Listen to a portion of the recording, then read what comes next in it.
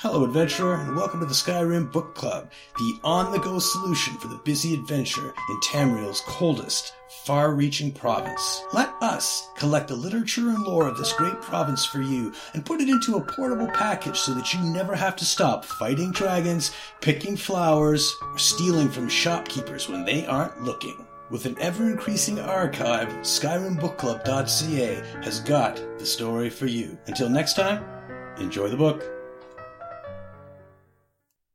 Thalmor Dossier, Delphine. Thalmor Dossier on the Blades agent Delphine. Status: active, capture or kill, high priority, emissary level approval. Description: female, Breton, mid-50s.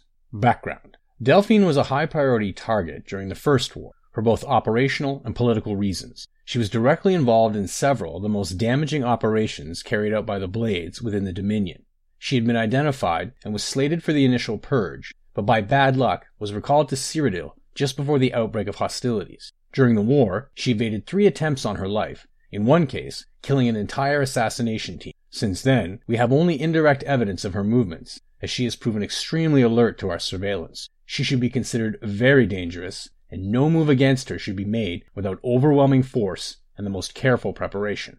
Operational notes. She is believed to still be working actively against us within Skyrim, although we have no location on her. Assumed to be working alone, as no other Blades are known to be active in Skyrim, and she has in the past avoided contact with other fugitive Blades for her own security, one of the reasons she has so far evaded elimination. Her continued existence is an affront to all of us. Any information on her whereabouts or activities should be immediately forwarded to the Third Emissary.